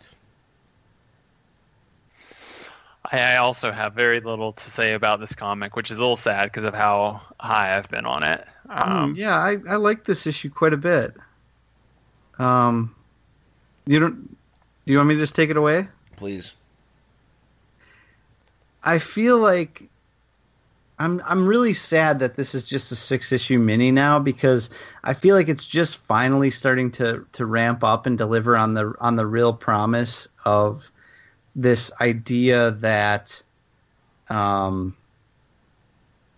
that Violet is in this alternate dimension that may or may not be a future version of Gotham, you know, but it's not really the Gotham she knows, but she's seeing elements that she recalls from, you know, I felt like this issue finally started to deliver on a lot of that in a more explicit way. And now it's got one more issue to wrap everything up, and it's going to be taken away from us. So I really dug that. Fennec Fox is so much fun. She's a fun character, kind of running around, being really enthusiastic about being a sidekick and goofing around. And we get to see essentially the Gotham City Sirens, although I don't think you ever really see or interact with Poison Ivy in this she's one. She's but name-checked, but you don't actually see yeah, her. she's mentioned. Yeah. And I'm really digging the alt versions of these characters, and now they're going away. So it feels pretty inconsequential, but man, it got me here at the end. I want this book to stick around. I will just add that Ibrahim Mustafa is an incredible artist, and is doing some amazing work here. Every time I read this book, I enjoy it, but it just feels a little slight to me. Yeah, I can see that. I definitely agree with that with prior issues. I just like the way it's coming together. Mm-hmm. I love it when a plan comes together, is what I'm saying. You're so Murdoch. Do we think that this... I know it's been said that it was always the plan to have these books be 18 issues long, but do we believe that? But by these books, I mean the Young Animal books. I don't think I believe that. I almost never believe that. Almost every time the writers will tell you that they have more stories to tell when they talk about books like this. I wonder... I would like to know what the real story is here. I think the reality is that aside from Doom Patrol, I don't think any of these really sold a lick. Yeah. And that the idea of the pop-up imprint by Gerard Way was a good thing to get people excited, but I don't know if that's always the same as a good thing to get people buying the comics. Yeah, I do wonder how these are doing on the trade side. That's true. And it'll take us a little while longer to know that, too. Mm-hmm. So we'll see. All right. Well, we always kind of go alphabetically, but counting the as the titles. We have 4 the books. Before that, we have Teen Titans number 20, written by Adam Glass, illustrated by Bernard Chang. And I want to throw something out here and then have us discuss this. So we all really disliked the Teen Titans special that came out a few weeks ago. Yes. Is it just me, or did this book render that special totally useless? And wasn't this a better issue than that special? I'm not saying this is great, but wasn't this essentially a better version of that? Yeah, I think so. Yeah. Yep. By a mile. Why do we have that book?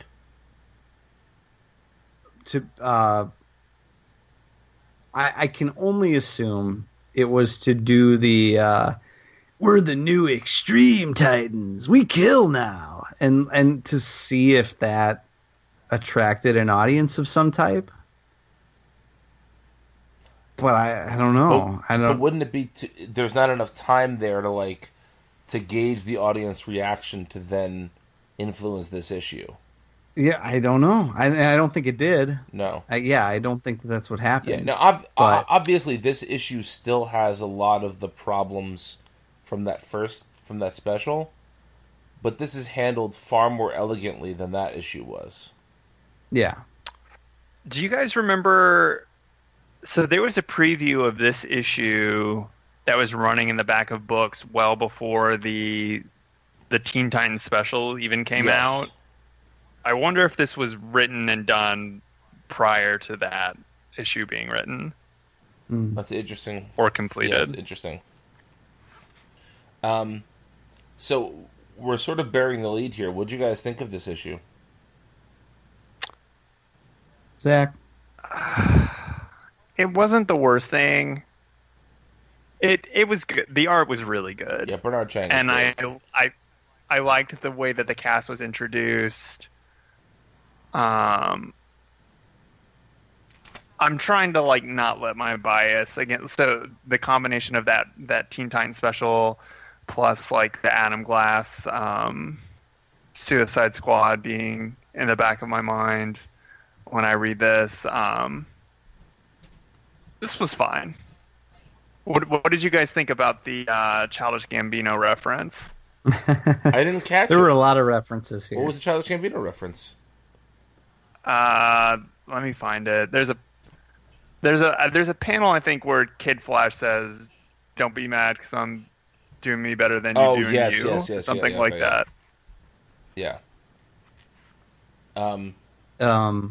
Yeah, there was a lot of like very millennial dialogue that I felt like it was a little bit of a reach at times.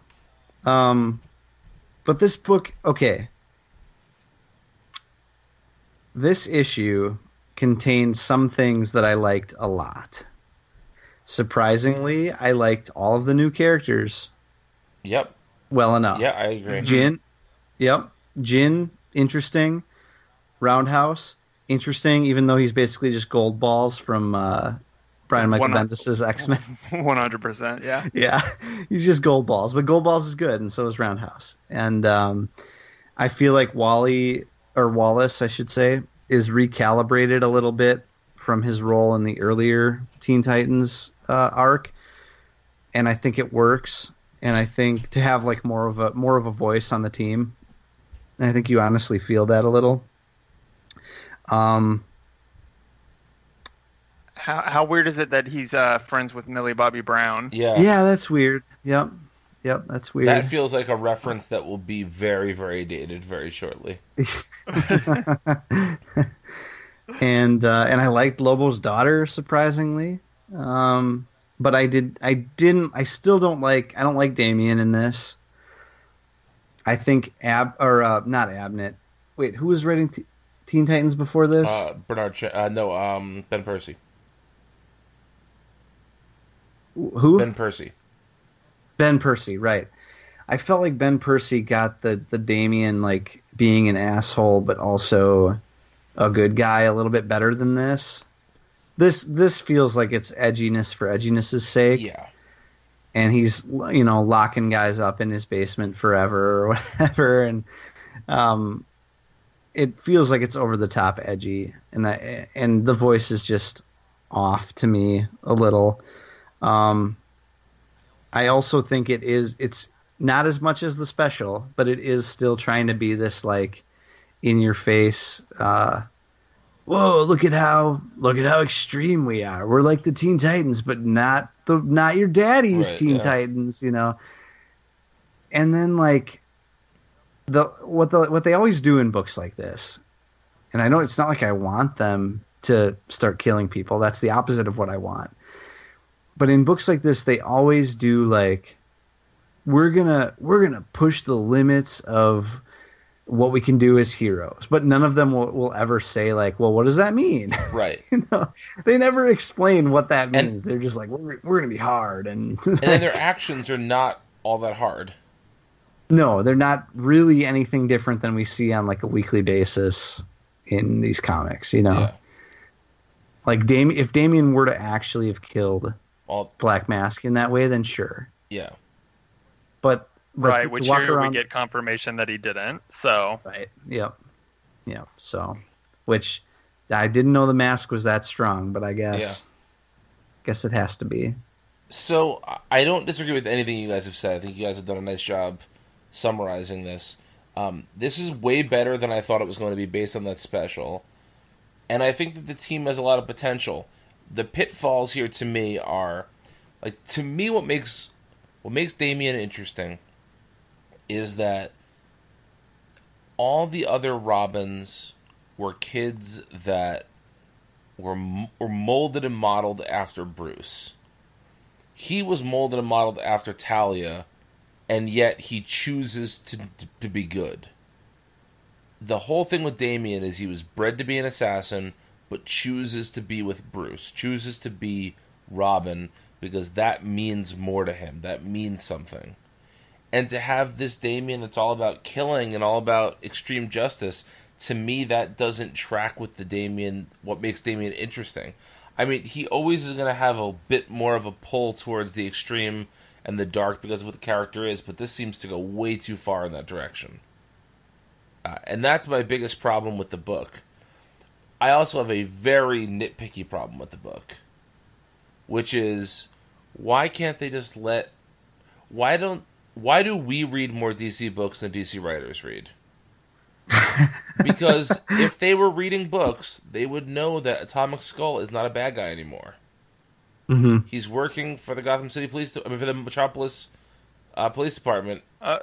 Well, to be fair, I feel like that's more on editorial than the writers. Okay, fine. Well, that's even worse then, because there's no excuse to the editors not knowing what's going on there.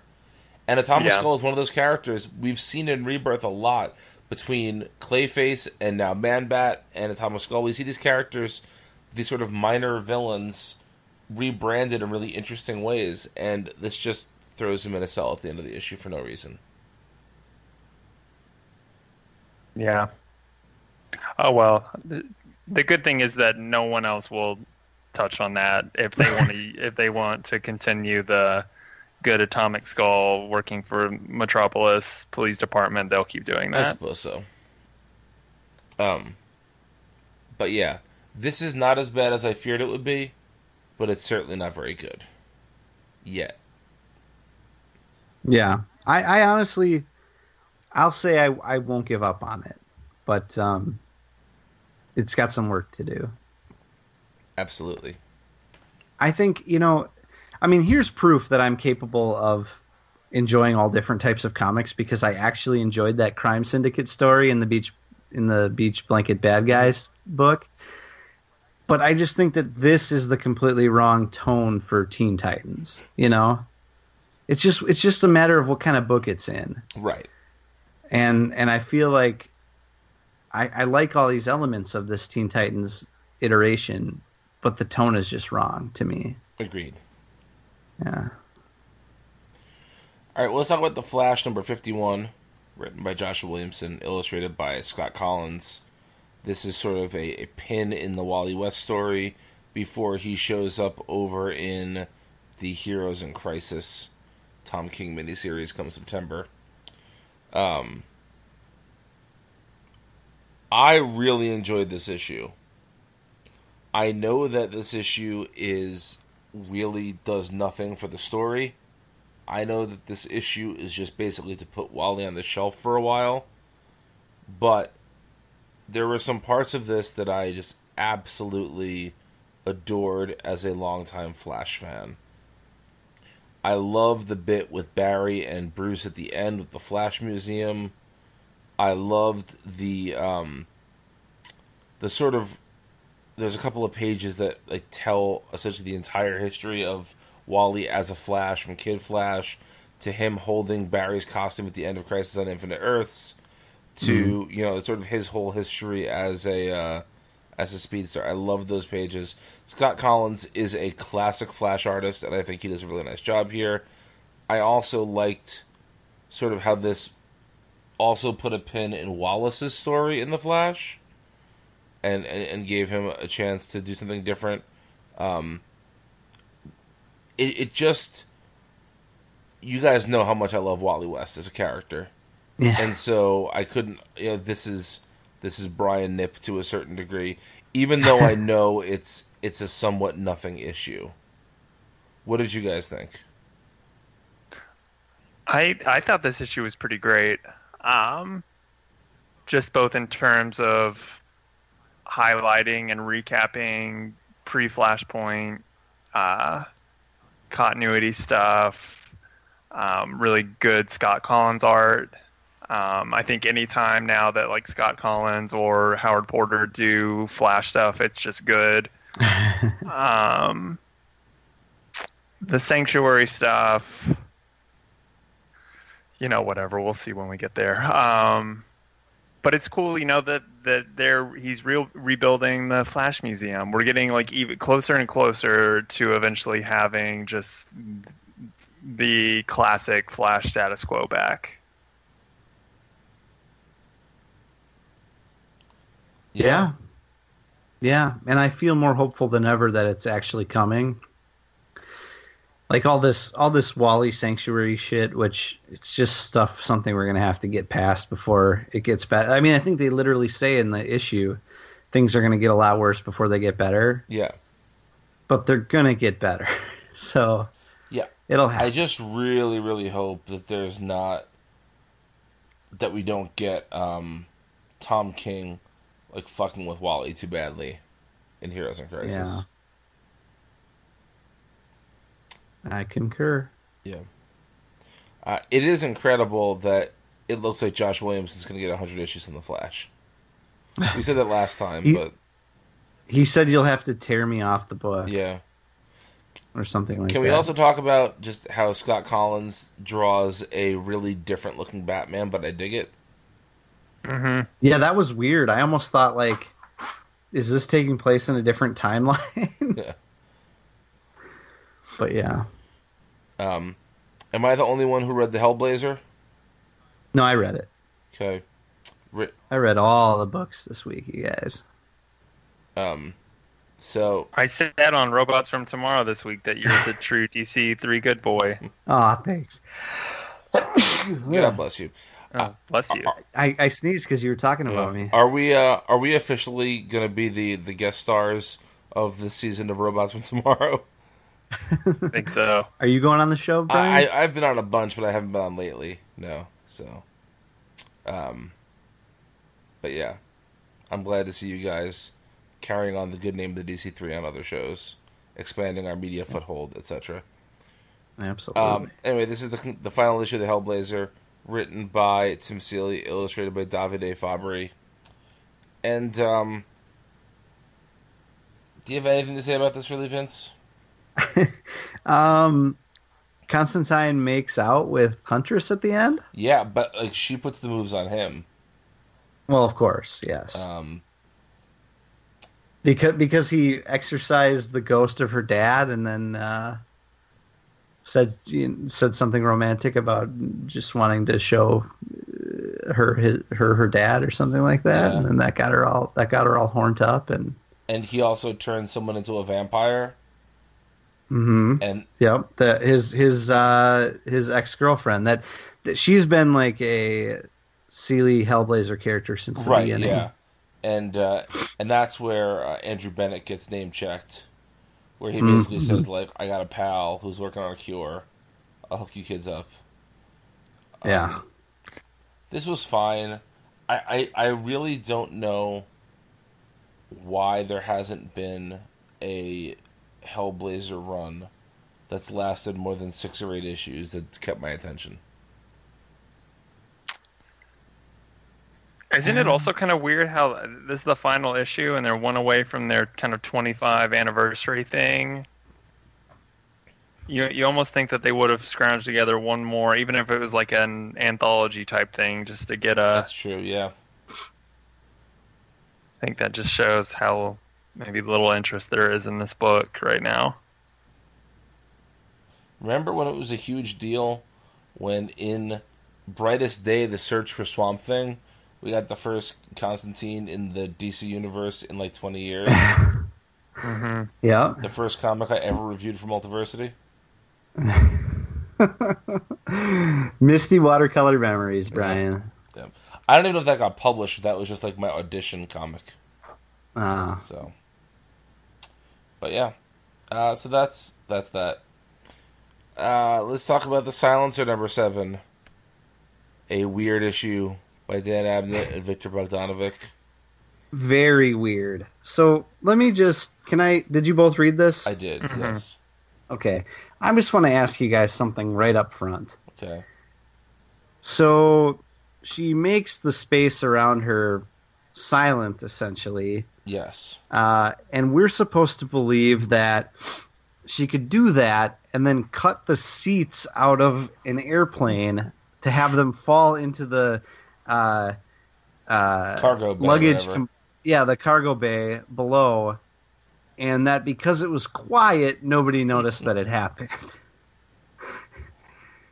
And then she had like an extended fight sequence with them and then patched it all up, and that's how nobody noticed. But the people, next to them in the aisle or whatever didn't notice that these 2 seats just fell out of the floor. I mean, at some point, the plane does notice that it's going down. Right, but nobody notices that these... Right, the seats are missing. Yeah, and nobody... Yeah, it's... I mean, I can suspend a lot of disbelief, but not all of it. Especially when there are these 2 grotesque, like Cradle and Grave are these grotesque-looking people, like clearly comic book villains, and then they disappear underneath the cabin. It's funny. Ooh. I thought I booked a seat in the non-ghoul section of the plane. The ghouls are all up front in first class. Hi-yo. Yeah, I feel like the whole zone of silence thing has not really been well established in this book. It's being used very liberally. Yeah. It accomplishes basically anything. Yeah. And I feel like in general, the silencer is one of the more simple concepts of the New Age of Heroes. And, you know, if you take out the ridiculous name of Honor Guest and you take out the zone of silence, it's a pretty straightforward, like street level hero, and that's totally fine. We need those kind of comics. But this book just, to me, doesn't know what it wants to be. It's halfway between this fantastical, magical zone that, like you said, the rules are very loosey-goosey, and something more street level and straightforward, and it doesn't really work on either level. And talk about an issue that doesn't move the overall plot forward at all. This issue was it literally takes place. This is such a literary nerd reference. This is a comic book equivalent of Nicholson Baker's The Mezzanine. Look it up, folks. It just takes place like in between two actions, in between the killing of Talia, which is important, and seemingly she's going to, you know, to go to a Lazarus pit to try and essentially stop her reincarnation, and that's interesting. And this is just the bridge to get there that didn't need to be there at all. There's nothing about this issue that has any bearing on the comic going forward.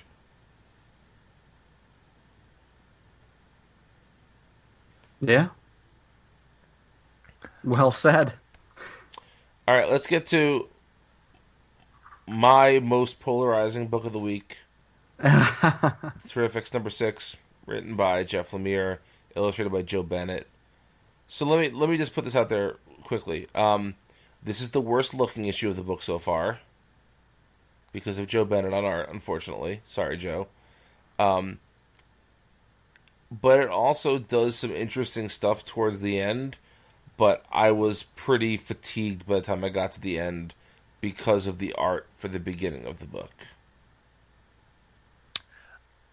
I'll agree with you on that, but I still stuck with it and enjoyed the art a lot just because Bennett is still doing a lot of the really fun character things, like Plastic Man, and this was fantastic. Metamorpho was really good. The bit where Plastic Man makes a gas mask for Mr. Terrific out of his hand. I did like that, yes. And then also when he turns into like a Mars rover type thing, you know. Yeah, there's some really good Plastic Man in this. And the colors are fantastic still. I don't know. Oh, hi-fi. Huh? How about that? Mm-hmm.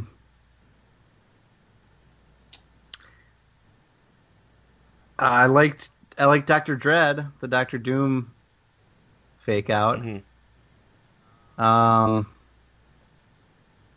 But I also thought that this issue was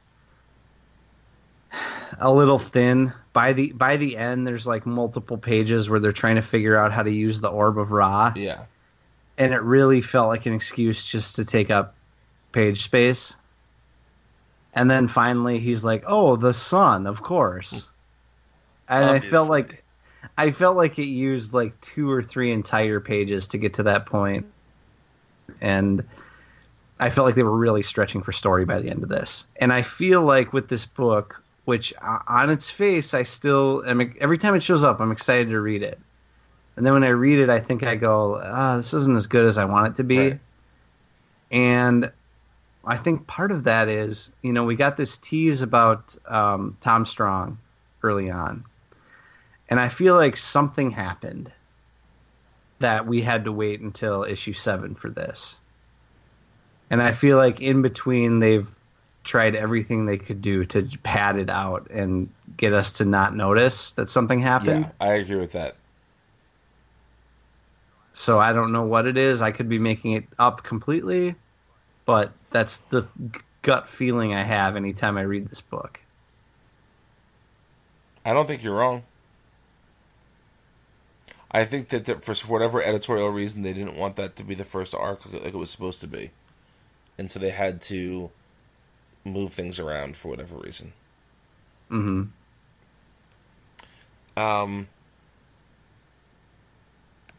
I want this book to be good in the worst way. Make it happen, DC. Make it good again. Next time, baby. Yep. All right, let's get to our last book of the week, which is Wonder Woman, number 51. Written by Steve Orlando, illustrated by Laura Braga. I have mixed thoughts on this issue. Overall, I liked this. I liked the sort of passage of time. I loved that new Wonder Woman costume we see a couple of times. Oh, yeah. In her, my in God. her visits. It almost looks inspired by that Jim Lee jacket design around the same time that Superman was grounded. Remember they gave Wonder Woman that new costume? Mm-hmm. But this looks like do I? But this looks like a 10 times better version of that costume.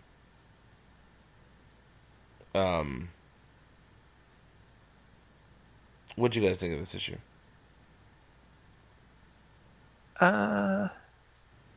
I thought it was pretty good. I enjoyed it. I loved it. I was over the moon. I'm surprised to hear the kind of like hemming and hawing. I was totally taken in by it, and it almost got me choked up by the end. I think it was some of Laura Braga's best work. Actually, it's the best thing she's ever drawn. And one of Steve Orlando's best single issues that I can remember at DC. I thought just the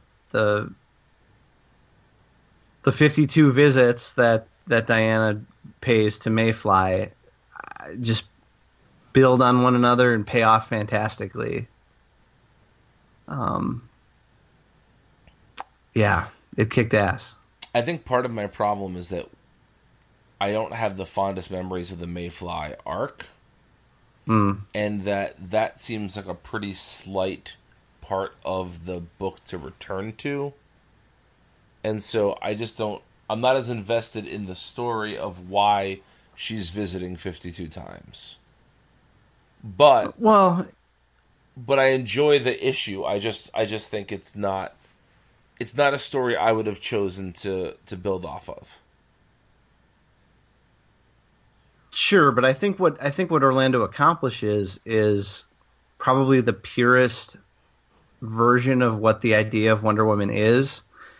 We see her fight, but she's not aggressive, and she's almost never on the attack. And she ends up solving this problem through pure compassion and kindness. You know, it's the antithesis, or it's the antidote to this idea that Diana is a warrior or is inheriting the mantle of the god of war, which is something we've seen in the past, or that she needs to carry a sword around all the time. Right. You know, it's I think there's a time and place for that, but I think it's nice to see an entire issue where she solves this problem through pure empathy. Yeah, you know, I agree with that. I also felt that some of Moon's revelations felt a little forced, like the respect thing. 52 visits is a long time, my friend. Yeah, that was, I think, visit 24, maybe. Okay, but yeah, it is 24th visit. Yep. It was over several years, though. Yes, it was. I bought it. I liked it. Again, I think this issue is very good. I wish it was building on something I enjoyed more, but I think Orlando. I think everything you've said, Vince, is correct. I think it's a good, enjoyable issue. I think it's interesting that Orlando is doing like 4 or 5 issues of this? I don't know the number. But like it's at least, I think, doesn't the Wonder Woman crossover, the Justice League Dark crossover start in like 56 or 57, I think. Yeah. So I think he's doing 4 or 5 issues. And it's interesting that he's starting this arc with a one and done. Which is fine, which is good. I have no problem with it. It's just an interesting choice. That's all. And that does it for the DC3cast this week. Thank you as always for listening. We truly appreciate it. Let's look ahead to next week. We got Adventures of the Super Sons. Ooh. We've got Batman and Deathstroke. We've got the Bensons Green Arrow. Yes, yeah. We've got a Batman issue that might be good again. It might be good. We have a Justice League issue that will likely be good. Yeah, this is the first Tynion Legion of Doom issue. Yeah. We have issue of Mr. Miracle. Mm-hmm. With the finale of Shade the Changing Woman. Oh, yeah. Which I can already I think I talked about that in I don't think, I know I did. I talked about it in Robots from Tomorrow this week, and I'm going to have a lot of things to say about that. Ooh. Okay, that's exciting. Pour one out. Yeah. And, it's... And another good issue of Unexpected, I'm sure. Yeah, so we'll have lots to talk about for next time. And until then, you can follow the three of us on Twitter. I am at Brian Needs an App. I'm at LCD_Lounge System. And I'm at Walker Fox. And we'll be back next week right here with more DC Comics chat. So until then, enjoy, and long live Mr. Wacky. What's with bringing Mr. Wacky back this time? Oh, he never left. No, he never left. You're right. He's magic. He's official Justice League Dark candidate. Yeah. He's bouncy fun. He's helping people. What if helping everybody? What if the solution to this source wall breach is just inflatables? They blow up Mr. Wacky and stuff in the source wall. And everything's fine then. And all the new source wall just is inflatable. Yeah. All the stuff on the other side is trying to come through is like, can't stop this. Oh shit, it's Mr. Wacky. Turn around.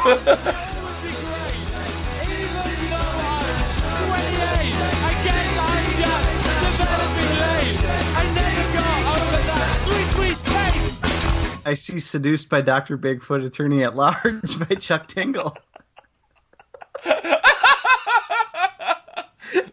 Dr. Bigfoot, Attorney at Large. Yeah. Yep. How many degrees does Bigfoot have?